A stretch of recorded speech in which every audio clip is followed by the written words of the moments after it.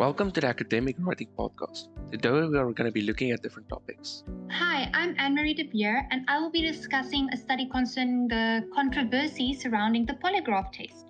Specifically, a study by the name of The Validity of the Control Question Test, written by Rashkin, David, Hans, Charles R., and published in the Journal of Applied Psychology in 2002. Hi, my name is Lukman Slomi, and I will be talking about the Scipio trial. Now, the Scipio trial is the cardiac stem cells in patients with ischemic cardiomyopathy. The trial was administered into animals and it was used to improve post-infarction left ventricular dysfunction. A phase 1 trial was undertaken of autologous CSCs for treating heart failure resulting with ischemic heart disease. The study started in Boston, USA and Louisville in 2011. Robert Bowley was part of the Louisville study and Piero Anverso was part of the Boston part of the study. Hi, my name is Liam Saunderson and I will be talking about the critical connection between academic integrity and the controversial use of AI tools in academic writing. You said you would be discussing controversy surrounding the polygraph test. Is this correct, Mr. Beer? Yes, this study conducted a comprehensive meta-analysis of research on the QCT test. Sorry, Mr. Beer, but could you please explain to our listeners what the CQT test is? Yes, of course. It, or rather the control question test, is one of the commonly used formats of the polygraph test. The QCT measures psychological responses to control questions to get an idea of what a normal response looks like for the person being tested,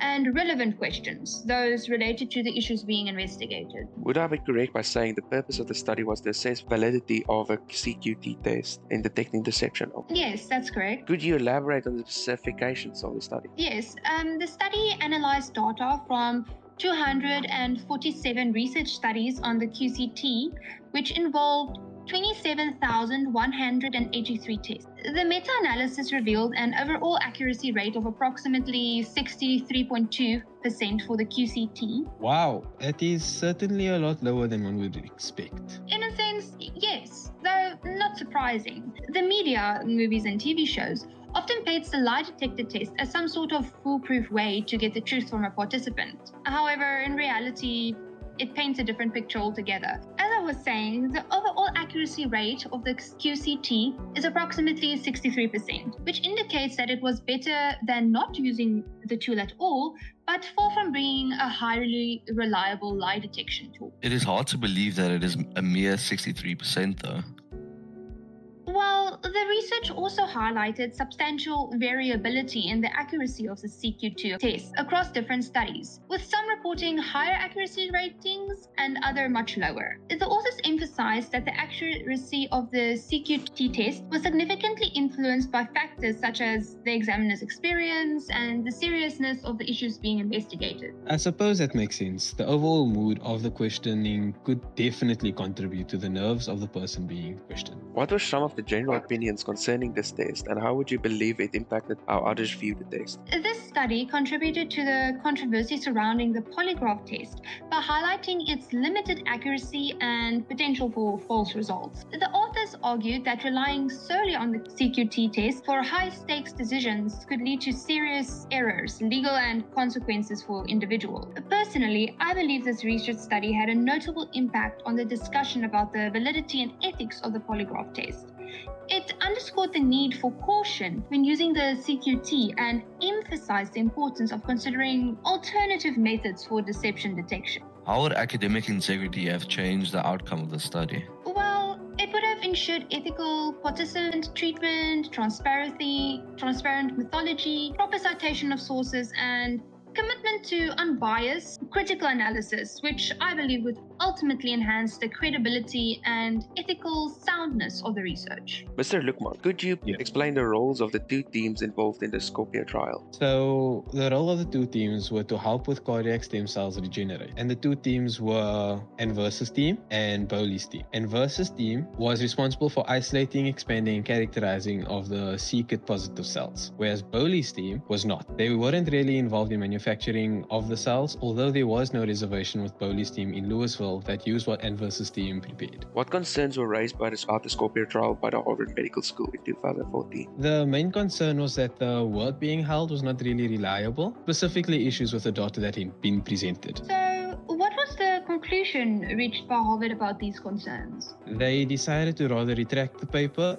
due to the reliability not meeting the standard. How were patients enrolled in the Scorpio trial, and were the two trial stages? They were randomly assigned to two groups, the treatment group and the control group. 16 patients were sent to the treatment group, and for the control group, there were 7 patients. The first stage of the trial was patients with post-infarction left ventricular dysfunction before coronary artery bypass grafting were consecutively enrolled in the treatment and control groups. The second stage was where the patients got randomly assigned. They were split into a 2:3 ratio to the treatment group and control group. What was the primary objective of the Scorpio trial? The primary objective was to assess the safety and feasibility of intracoronary CSC infusion and to test the hypothesis that the intervention would improve the contractile function of the heart and the general clinic status of the trial. How would academic integrity have changed the outcome of the study? Had the study for the Scorpio trial been more reliable, meaning the study was more consistent with its results, the study would not have been retracted and it would have helped keep the study up and running. And there might have been a treatment for heart failure with post-infarction ventricular dysfunction. What is academic integrity, Mr. Liam? It is the responsibility of all members of the academic community to act with honesty, trust, fairness, respect, and responsibility. Academic integrity is used to ensure that all members of the community respect each other's work, for a writer to trust that other members will treat his or her work with respect, and for a researcher to trust that the writer's work was written in their own words. You mentioned that there is a lot of controversy surrounding the academic writing with regards to AI. How is this used by students all over the world? Well, AI is a very scary topic when it comes to academic integrity, since it is easy to write academic papers with.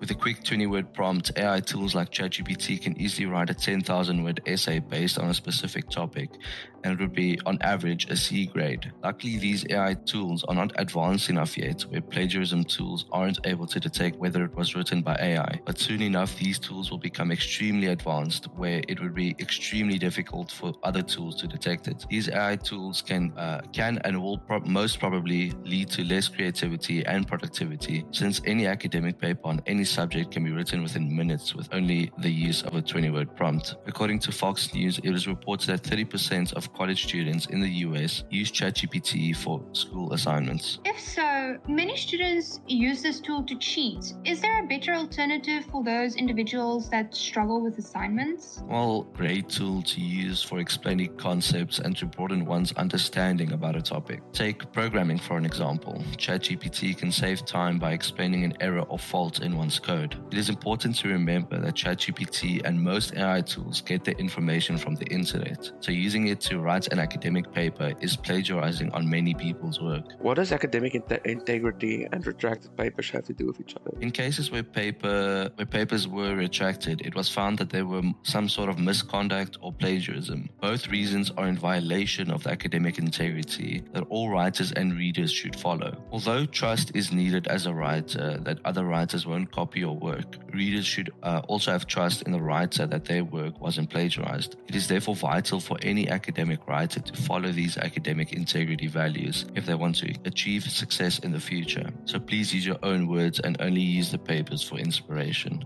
Thank you for listening to Academic Writing Podcast, and thank you to Mr. Beer for her insights into controversial studies. Of course, it's always a pleasure to be here and discuss different topics here on the podcast. Thank you, Mr. Lukman, for your insights into retracted stuff. Thank you for having me. It was always my pleasure. Mr. Liam, thank you for your view on academic integrity and how it applies to the world of AI. Thank you for having me. It was a nice time.